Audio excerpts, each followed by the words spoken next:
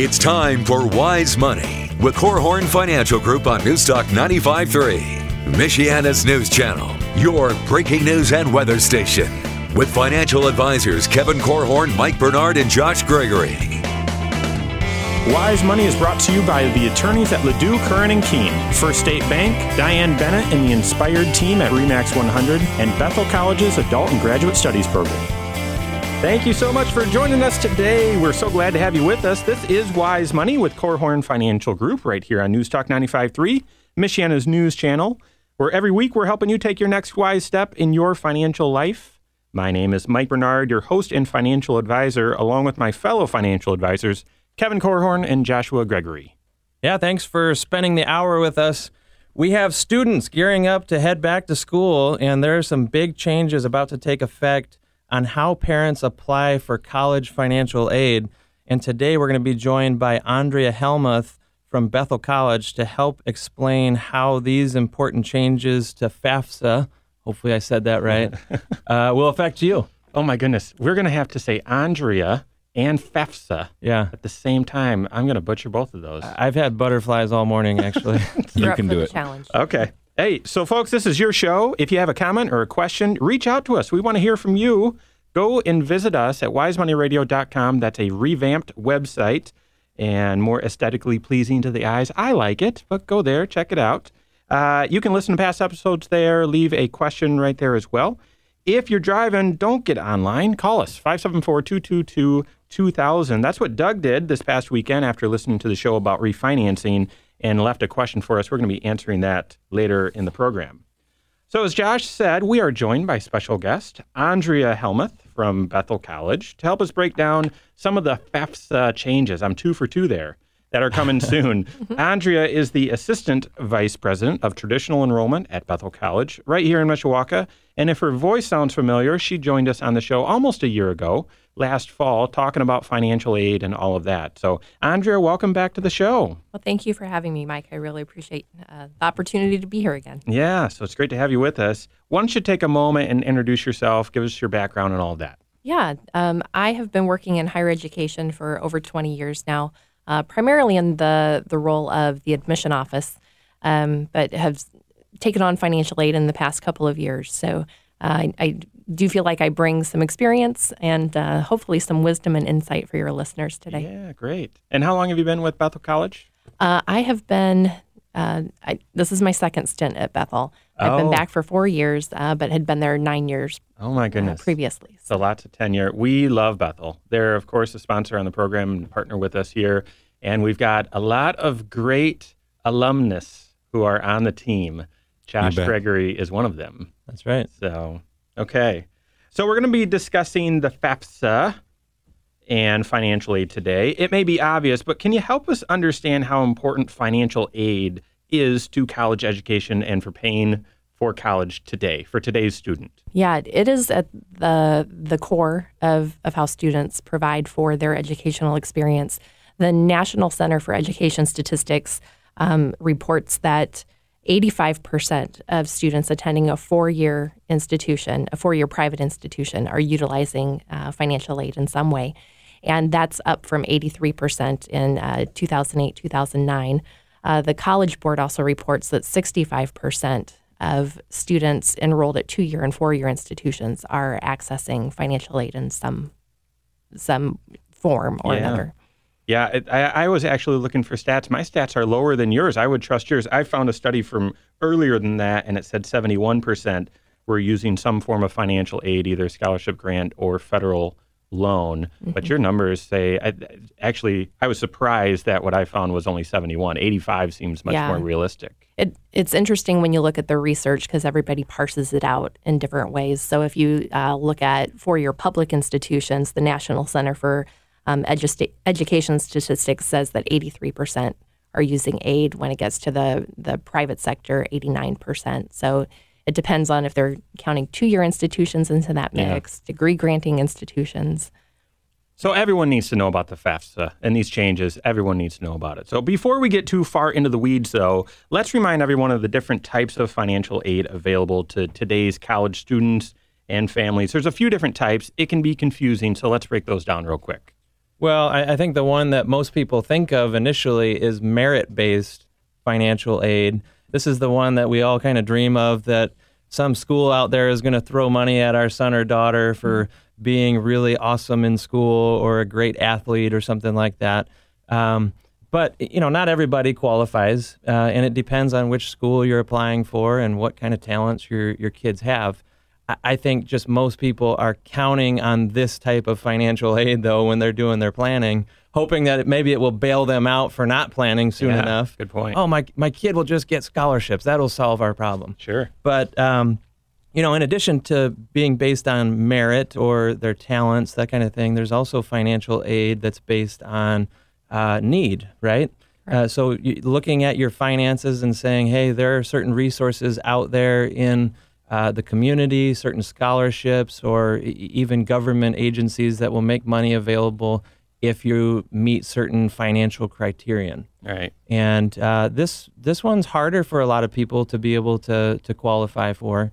But my understanding, Andrea, is that even student loans would fall into this category. You have to qualify to be able to get student loans, right? Correct. Most students will qualify for one form of a loan or another. You have to have an extremely high level of what's called an expected family contribution to not qualify for loans. Okay. Doesn't it seem crazy that a loan is considered aid? I always think financial aid is scholarship or something like that, and a loan just doesn't quite fit that. Feels like handcuffs, right? So, Andrea, I'm thinking about the statistics you shared, and it's in the low 80s for public school and high 80s for private school. Right. So is the price that it costs to attend a school, is it kind of like the sticker price on a car where you say, hey, I'm going to go on the lot and look at the price, but I would never pay that, and there's a way to somehow pay less? And so what I'm wondering is if I were sending my child off to school, which I will be in 2 years, do I look at the price and say, well, that's not what I should pay. I should pay something less, and I get that through the financial aid office? Or how do you approach that? Yeah, so we look at an overall cost of attendance for a student. So that's what the foundation of a financial aid package is. And so a family never wants to look at sticker price. We as institutions talk about what's called a discount rate. So how many cents on the dollar are we discounting or writing off a student's what they owe? What is their net going to be? We as institutions don't really barter or bargain that number down, so that would be different than going to an auto dealership where you can kind of finagle that number down. We have set policies, set procedures that we abide by that hopefully will benefit the greatest number of students at our institutions. And it's really institution specific because it depends on the financial resources available to each individual institution as to how much they're going to discount a student's aid or discount their sticker price. Right. This was a big eye-opener to me. I've sat in on enough board meetings at Bethel College and hearing about this concept of discount rates, the difference between the ticket price and what people actually pay. And when you do a true apples for apples comparison on what you actually pay at one school versus another, a lot of times schools that seem just in totally different ballparks on the price range suddenly start getting a lot closer to equal. I was surprised that Bethel ended up being cheaper than a lot of even neighboring state schools and whatnot. So that discount rate that you're bringing up, Kevin, that's an important deal, and it's one of the reasons why there's so much homework that goes into getting ready for college, sending your students off to school, and this whole issue of financial aid is so timely right now. So what's the role of the FAFSA in all of this? Yeah. Why do you need it? Yeah, so the FAFSA is what provides kind of an apples-to-apples comparison for every institution. So families report income and asset information through the FAFSA. The federal government takes that information and runs it through their federal formula to come up with what is called an expected family contribution, or an EFC. So you'll hear us as institutions talking about EFC all the time. We then take a cost of attendance for an individual student, and we subtract out that expected family contribution to come up with a student's overall financial need. And it is that need that then we start to try to fill as much of that as possible. And so federal loans, state grants, need-based grants, scholarships all contribute to filling that gap. So it's an extremely important tool, the FAFSA. And you'd think if they're making big changes to it, everyone would know. And we're going to be talking about those changes here coming up. Did you get that last one right? Absolutely, I did. You said FAFSA. More on how to pronounce FAFSA here when we come back here on Wise Money with Korhorn Financial Group, News Talk 95.3, Michiana's News Channel.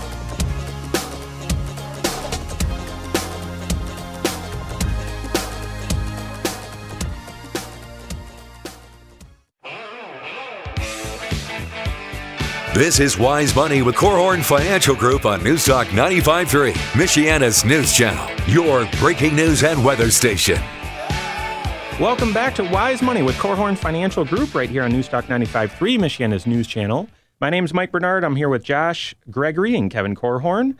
Thank you to Bethel College Adult and Graduate Studies, as well as Diane Bennett with RE/MAX 100 for sponsoring the Wise Money show.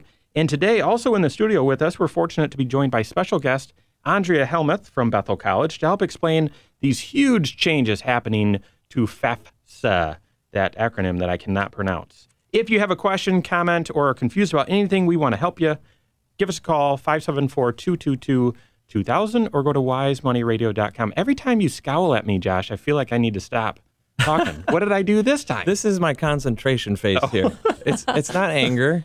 All right. Nothing but love for you, Mike. Thank you. So, but you do need to share what FAFSA stands for, right? Yes. I mean, we need to break that whole acronym all down. words are now hard to pronounce because of this. So that acronym actually stands for Free Application for Federal Student Aid, which is easier to say than FAFSA. God gave me these really big lips. It's hard for me to pronounce something. So there we go. We're talking about some of these really big changes that are taking place. But before we get there, Andrea, I want to pick your brain about just some tips, some helpful tips as someone is filling out that FAFSA form. What should they know? Yeah, my number one recommendation is for students to keep their options open and apply to as many institutions as possible. Don't just pick your number one and say that's the only institution you're going to send the FAFSA to. Send it to more than one. Unless that's Bethel, right? Unless it's Bethel, of course. Right. Of course. And meet your state deadline. If you miss the state deadline, you miss out on state financial aid. It's a one-shot deal. Federal government aid, you can go beyond the state deadline to qualify for that. So how would someone know what their state deadline is? Well, let me tell you. Great. In Michigan, it is March 1st. Okay. And in the state of Indiana, it is March 10th. Some schools will bump up that deadline for institution-specific dollars, so you also need to check with your institutions. But Michigan, again, is March 1st. Indiana is March 10th.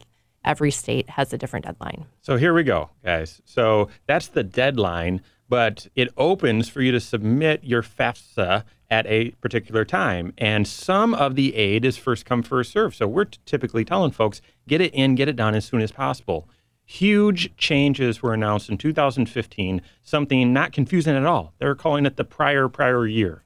That would never confuse anyone, right? No, these are huge changes to the deadlines and the timing of when you can complete the FAFSA.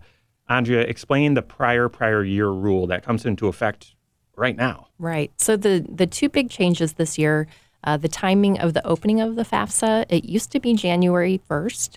It is now October 1st. So October 1st, 2016, the FAFSA will open and families can start completing that for the 2017-2018 academic year. Did you hear that, folks? It starts in just a couple of months, a month and a half. You can start filling out your FAFSA. So in other words, your student is starting their senior year in high school, and a month or two into school, they're already starting the application process for next year's college start, right? Their freshman year. Correct. Makes sense. I mean, to me, it's logical. It creates some challenges for the institution, right? But you got to change some of your processes. But to me, that's logical.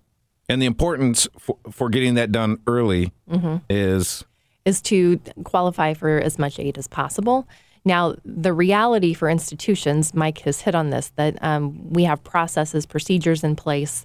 States have deadlines. So the state won't be telling us as institutions any earlier what you qualify for. They won't back up their deadline to October. So it's up to each institution as to whether or not they're going to start sending out aid packages earlier. And depending on the size of the institution, they may or may not be able to be flexible. We at Bethel can be a little more flexible because we don't have as many students as a large state institution. So filling it out in October does not guarantee that you're going to get an aid package before March, but you at least have that process done earlier. So how would Bethel, you said that you can be flexible in the timing and everything. Are you in a position where you can just tell them what the school is able to do with financial aid, and then it's still kind of a wait and see on whether or not you qualify for something from the state, a grant or something like that? So some institutions are going to be putting out estimated financial aid packages. So based on what happened last year, here's what we believe you're going to receive from the state. And so they'll put an estimated amount on an aid package. That's what we're going to be doing at Bethel. Trying to get as much information into the hands of students as early as possible, but knowing that it's an estimate.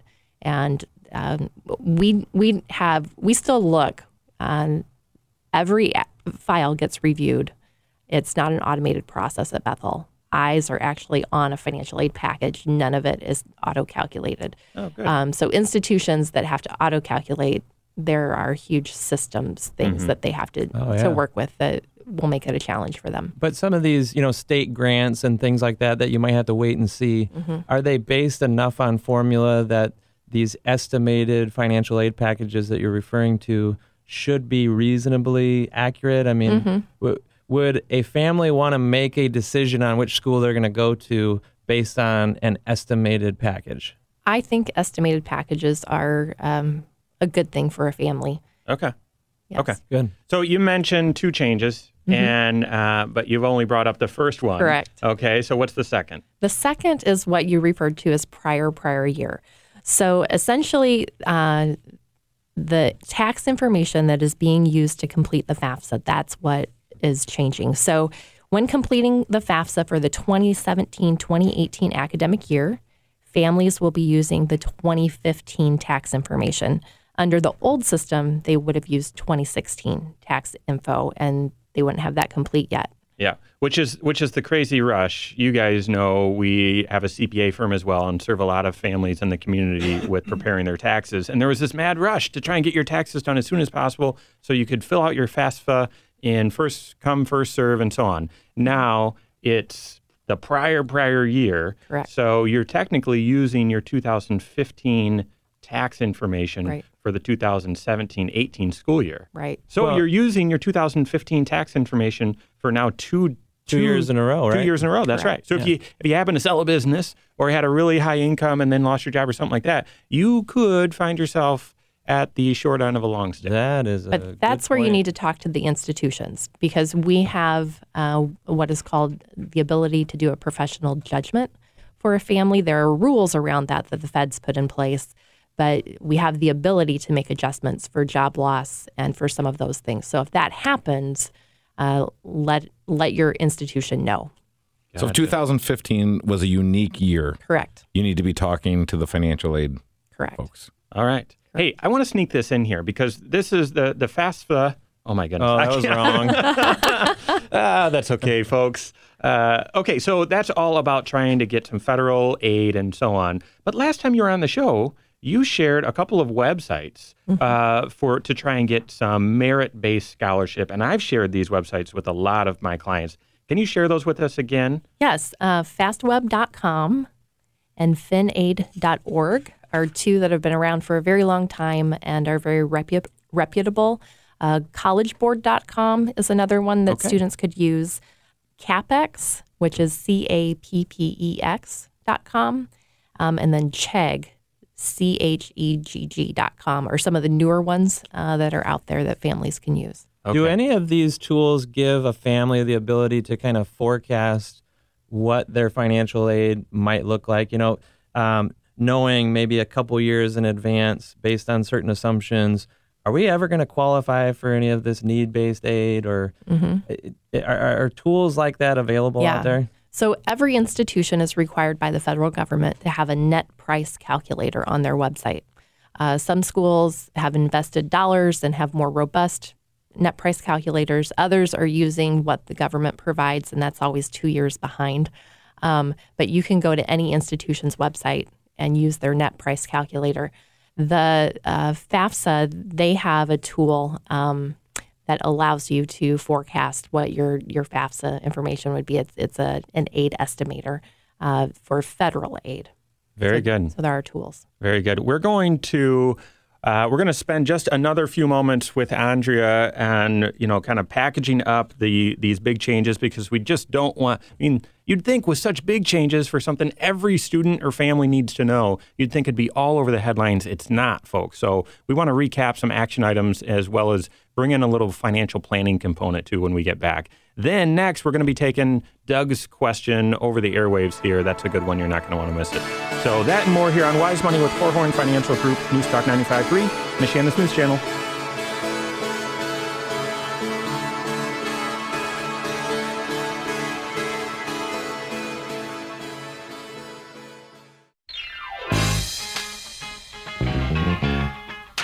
This is Wise Money with Korhorn Financial Group on News Talk 95.3, Michiana's News Channel, your breaking news and weather station. Hello, folks. Welcome back to Wise Money with Korhorn Financial Group here on 95.3 MNC. I'm Mike, joined by Josh and Kevin. Special thanks to the attorneys at Ledoux, Curran, and Keene, as well as First State Bank for sponsoring the content of today's program. And we've got a special guest in the studio still with us for a few moments, Andrea Helmuth from Bethel College. We're talking about the changes called the prior year rule. Yeah, it doesn't make sense to me either. And really some big changes with the FAFSA. We're going to recap that in just a moment so you don't miss anything. If you have any questions, go to wisemoneyradio.com or give us a call, 574-222-2000. So if you're just tuning in, the government has made some huge changes to the deadline and timing of FAFSA, which is something everyone needs to know. And you'd think these changes would be well communicated. They are not. So we're talking about it here. We've got a specialist here with us. And the truth is, a lot of colleges and institutions still are digesting how in the world they need to adapt their policies and so on. This could mean some big changes coming down the pike that right now are just unclear. Whether the timing of which students should be taking ACT or SAT, when college fairs are and applications need to be in. There's some big changes we just don't know yet. But let's recap, Andrea, what we do know. What are the changes that people need to be aware of? So the FAFSA opens on October 1st, and families for the 2017-2018 FAFSA will be using their 2015 tax information. So those are the two biggest changes. The state deadlines remain the same. So in Michigan, it is March 1st. In the state of Indiana, it is March 10th. And I would also recommend that families log on early to get their login password information set so they can use the tax data retrieval tool to complete the FAFSA. Very helpful. There's some other financial planning components if you're looking at college planning in general. Kevin, let's talk about some of the financial planning issues that people need to know about. Well, I think of several issues. If you're listening to the show and you say, hey, I don't have a student and I'm not worried about FAFSA, what should I be thinking about? And I think, well, if you don't have kids, one thing that we've seen some clients do is say, hey, listen, the Indiana 529 plan is such a sweet deal. If I put $5,000 in, I get $1,000 credit. So it's like it's turning $5,000 into $6,000, just like that. So I would say if you don't have kids, if you have nieces, if you have nephews, if you have some people in your family that are going to go eventually to school, you may want to consider setting up a 529 plan. Mike, I'm going to have you in a little bit just talk about the difference between the Indiana and Michigan 529 plans. If you do have kids, as Andrea said, get it going. October 1st, get online, get that FAFSA form filled out, and get off to the races. But also make sure you have a plan. And make sure that you know what the plan is, your spouse knows what the plan is, your kids know what the plan is. So they know what they're on the hook for. Are they on the hook for 100% of their educational expenses, for half of them, for none of them. What's the plan? So have a plan. Make sure you're working with your certified financial planner on that plan and adjusting it as your situation changes. And then lastly, grandparents, I'm at the risk of repeating myself, the 529 plan is awesome, because the 529 plan, that money is actually out of your estate, but you control it. So it's an amazing, amazing deal. And Indiana makes it even more amazing with the credit that you can get. And I didn't mention, if your kids are going to school right now, if they're in college, you can still cash in on the Indiana 529 plan and that credit. So make sure, if you hear the numbers 529 and you don't know what we're talking about, go see your advisor immediately. And that last point that you made is so important, because it gets missed all the time. People think that by the time their kids are in school, it's too late to be using a 529 plan, but not in Indiana. There are still some sweet tax benefits to just using the 529 plan that the state has made available to you. But not so in Michigan. Let me just take a moment and compare and contrast the two states and their 529 plans. So they both offer tax benefits on contributions that go in. So Kevin already explained, for Indiana, you make a $5,000 contribution. It's a 20% state tax credit, really up to $5,000. So if you do $1,000, it's still 20% state tax credit on your Indiana state tax return. In my opinion, that is the best incentive I've seen from any state. Mm-hmm. Michigan offers a deduction on the first, on up to $10,000 that you contribute. So that's a deduction. Still helps you. Not quite as good as Indiana, but it still helps. But there's a difference there when you're withdrawing money, okay? If you have a student that is in school right now and you're using some of that money, in Indiana, you still get that credit on the $5,000 you contribute, even if you're pulling money out. In Michigan, they net those together. So here, real quick, I faced this with a client 2 weeks ago. He's got one child in school, so he's drawing money out. But he's got another child who will be coming to school in 2 years. So he's taking money out to pay for oldest child, but he's saving up money throughout the year to set it aside. They are so he's taking 10 out, he's putting 10 in. He's not getting a deduction because those two wash. So make note of that. It just points to me, again, the Indiana plan is a great deal. So, okay, folks, we threw a lot at you with the FAFSA and financial aid and everything. I want to thank Andrea for being with us today. We're going to let her sneak out while we tackle some other questions. But thanks. Hopefully we have you back, and hopefully you listeners, you know all about these changes and are well equipped to take advantage of this. Well, thank you for the opportunity to be here. All right. All right, guys, we're going to be transitioning to listener questions. Now we've got some great ones. We're starting with Steve in Wakarusa. He's 49. He says, my wife and I own a rental property together, and I own a second rental property in just my name. On previous shows, thanks for listening, Steve. On previous shows, you mentioned the idea of having investment real estate be owned by an LLC. Yes, we have.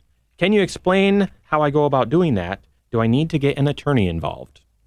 You know, for the first 15 years of my career, I used to say very definitively...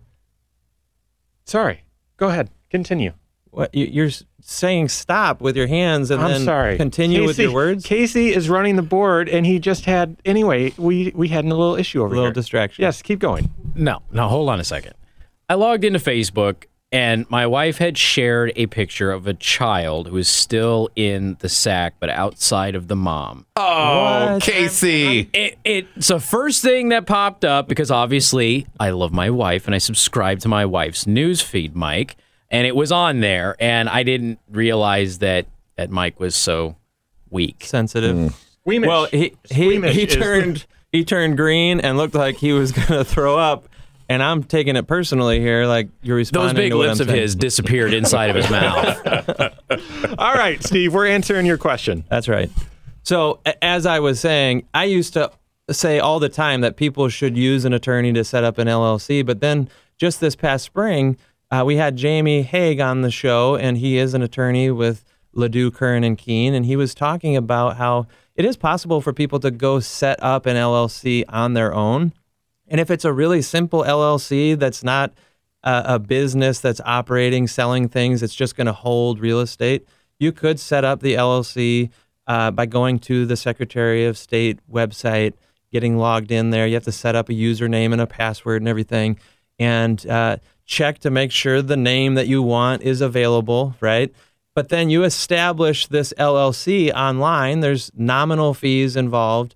And then you have to go through the process of actually implementing this thing and moving the properties that you own into the LLC.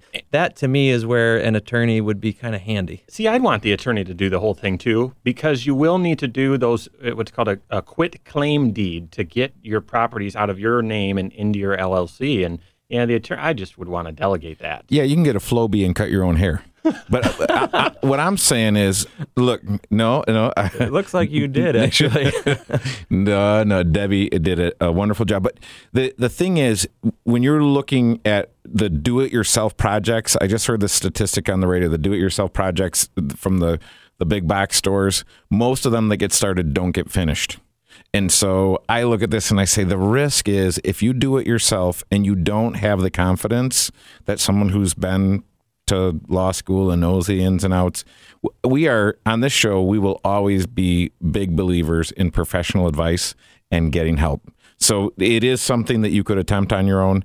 I tell folks, look, for what it's worth, go hire an attorney and get it done right. And really the point of having an LLC is for what those initials stand for, limited liability company. And it's all about just managing risk, because since you're not on the property, or even if you were, stuff could be happening at that place where people could get injured, get hurt, and sue you, and you don't want your personal assets being wrapped into a lawsuit like that. So, okay, thanks for the question, Steve. We have Doug's question coming up next, and it's a doozy. So, folks, you're going to want to listen to this one. That and more here on Wise Money with Korhorn Financial Group, News Talk 95.3, Michiana's News Channel.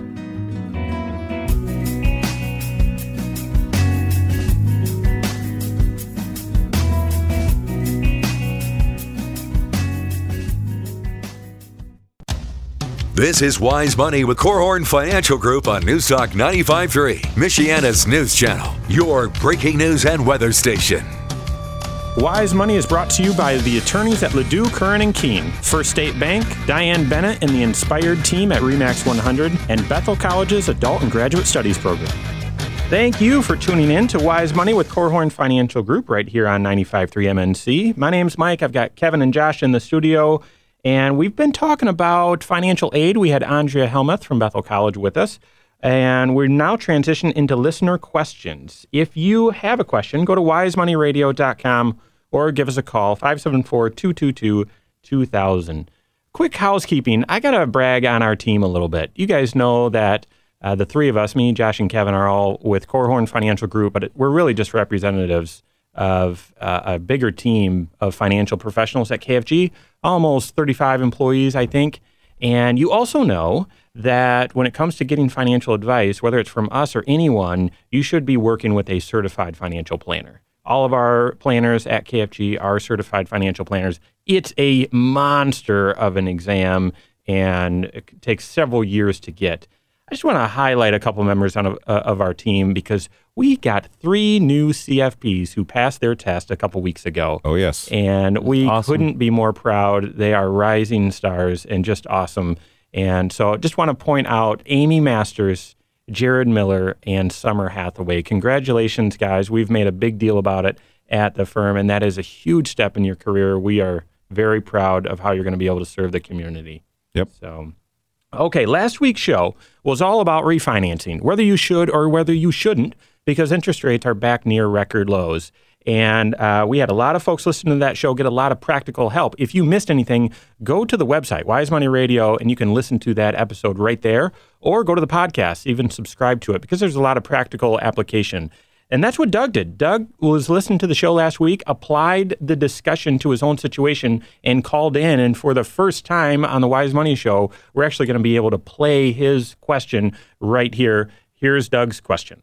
My name is Doug. I would like to ask a question about I have a house. I just purchased an equity loan. It's purchased another house, and it was for my daughter. And since then, we've come across issues with her fiance that he's just not working out as well as we thought. They have been making payments on the house. We are at 2.5% interest rate now on our house. We have plenty of equity. The house is valued at $178,000. What I'm concerned and thought about was doing a refinance and whether it would make a smart move for me so we don't get into a spot where I end up creating more issue with interest rate because of the equity loan being higher in interest rate than my actual mortgage. And the last time I checked at our bank, we are at 3.574 or something like that on the interest rate. And the question is whether it would make sense to go ahead and refinance, roll that equity loan in there, and get it paid off so I don't incur a higher interest rate on the equity loan. Thank you. Okay, great. So if you're calling and want to leave your question via voicemail, we're hoping that the technology is going to work where we can just air those on the show, just like we did with Doug. So thank you. And in essence, his question is, hey, I've got my mortgage. I took out a home equity line to buy a house for my daughter. The home equity line's at a higher interest rate. Should I just refinance the whole thing because things aren't working out? Which I appreciate that candor, Doug. But that's really his question because the home equity line is at a higher rate. So, all right, how do we answer it? It seems like Doug is asking a question about a borrowing principle here, right? He's asking, am I structured right in the way that this loan or these loans, plural, are set up? And, I think one of the principles that I would emphasize as a borrower is that you always want to make sure that your debt is matching the asset, the length of term on the asset. Don't use a short-term loan to finance a long-term asset. And that's essentially that's the scenario that he's in right now. He's borrowed against a home equity line, which can rise in interest rates. Those are variable rates if you don't lock it in. Yep. So that is, in essence, a short-term loan tool. It's meant to be, or that's how you should use it, in my opinion. But currently, it's financing a house, which you could own for decades potentially. Well, so you got to be careful there. Yeah, except though the thing that would make that a short-term need is that, in theory, he was going to get taken out. Yeah. So that's where when by taken out, meaning daughter and fiance would buy it away from him. Right, and that's where the tool of a home equity line, especially First State Bank has a home equity line that you can do interest-only payments. Yeah. So that can be an excellent tool if you know for certain that it is a short-term borrowing situation. But there's a couple other principles before we get into really answering the questions. There's a couple other principles that this kind of violates a little bit, and one of those is don't lend money to family members. And right. So that's one of them, even if it's your child. We of course want to do anything we can to help our child, set them up for success. But when you're lending money, it can so often move to become a gift. And if you don't also have the asset as well, it can be complicated. So as just principle, don't lend money to family. Most people are not well situated. They're not well suited to be a lender themselves. They don't have necessarily the same discipline and the same rigor in how they decide who to lend money to. It becomes more of an emotional decision than a true financial decision. And the other thing is, a lot of times a personal loan that you're making, you don't make sure that you have the right security in place. For this time that I'm assuming that Doug owns this house and that the plan is that he'll sell it to his daughter. But, in the meantime, does he have the protections that he needs long term? In this case, it's an interest rate concern that we're most focused on. Yeah. And the last principle is be wary, be careful. And I would even just say don't link finances together in a relationship with someone before you're permanently linked in a marriage. That's right. So as far as buying a house together with a fiance, that can be really tricky business. We would just say out of principle, I wouldn't do that. Okay, so what does he do? His interest rate on his house, he said he's got plenty of equity. His interest rate on his mortgage is low. His home equity line rate is higher, and because things aren't working out, he just looks at that as, I'm going to really assume this loan anyway. Should I just refinance? Well, Doug, you have a bunch of options. One option would be you can refinance your house and use the money to pay off your home equity line. And so in essence, you have one mortgage that covers two houses. And that interest rate won't be quite as low as what he's got right now, probably, but it should be really close. Yeah, didn't he say he's at 2.5%? 2.5%, and a 15-year rate right now is around 2.75 from what I saw. You'd have to pay a point or extra closing costs to get it down a little bit lower. So it'd be close. He would need to know in doing that, you'd be increasing your interest rate on your primary mortgage. I don't really like that idea. Right. So you have to look and know for sure, if I do a cash out refinance, am I going to pay a higher rate than if I was just buying a house and doing it? Great point. Yep. The second issue is with Doug, you own the house because you paid for it with your home equity line. It might take you, if you wanted to get a mortgage on that house yourself, if you were just going to do that, you might have to wait a 6-month period or even longer to back money out of that house. And so I would check into what the rules and regulations are if you wanted to do that. But for sure, I would make sure, Doug, that you own the house and you haven't created any incentive for the fiance to stay connected to the daughter because of a sweet housing arrangement or something like that. What we've seen is as soon as the parents get involved with the financial situation of the children, the suitors look different. The fiance looks different to you, Doug, than before you lent the money. And so that's why we try to say, hey, keep family and relationships and money as separated as you possibly can. I think daughter should buy the house out from dad. Right. I think that's the clearer choice. Before you go and refinance and increase the rate on your primary mortgage, I'd have your daughter. If this is a house that your daughter could be in and wants to be in, forget about fiance. If it's for her, have her buy the house outright. That would be option number one. Yeah, if she can afford to buy it on her own, she needs to do that. If she can't afford to buy it on her own, then maybe we're in a kind of a sticky situation here that you need to try to get out of quickly. She needs to be able to stand on her own 2 feet in case things don't work out with the potential marriage here. Exactly. So have daughter buy it outright. If that's not going to happen, consider selling the house. And number 3, if you are thinking about refinance, talk to your bank to make sure you know what interest rate you'd get by putting those two together. Because if it would be considered a cash out refinance, that interest rate could be a lot higher and could change the entire deal. So, hey, I want to thank Andrea Helmuth from Bethel College for being on the program today. That was helpful information. If you missed anything about the changes with FAFSA, go to wisemoneyradio.com or check out the podcast. On behalf of Andrea, as well as Josh Gregory, Kevin Korhorn, and myself, the rest of us at KFG, have a great weekend, folks. We'll see you next week here for Wise Money with Korhorn Financial Group on 95.3 MNC. Securities offered through Silver Oak Securities, member FINRA/SIPC. Advisory services offered through KFG Wealth Management, LLC. Doing business as Korhorn Financial Group. KFG Wealth Management, LLC and Silver Oak Securities Incorporated companies are unaffiliated.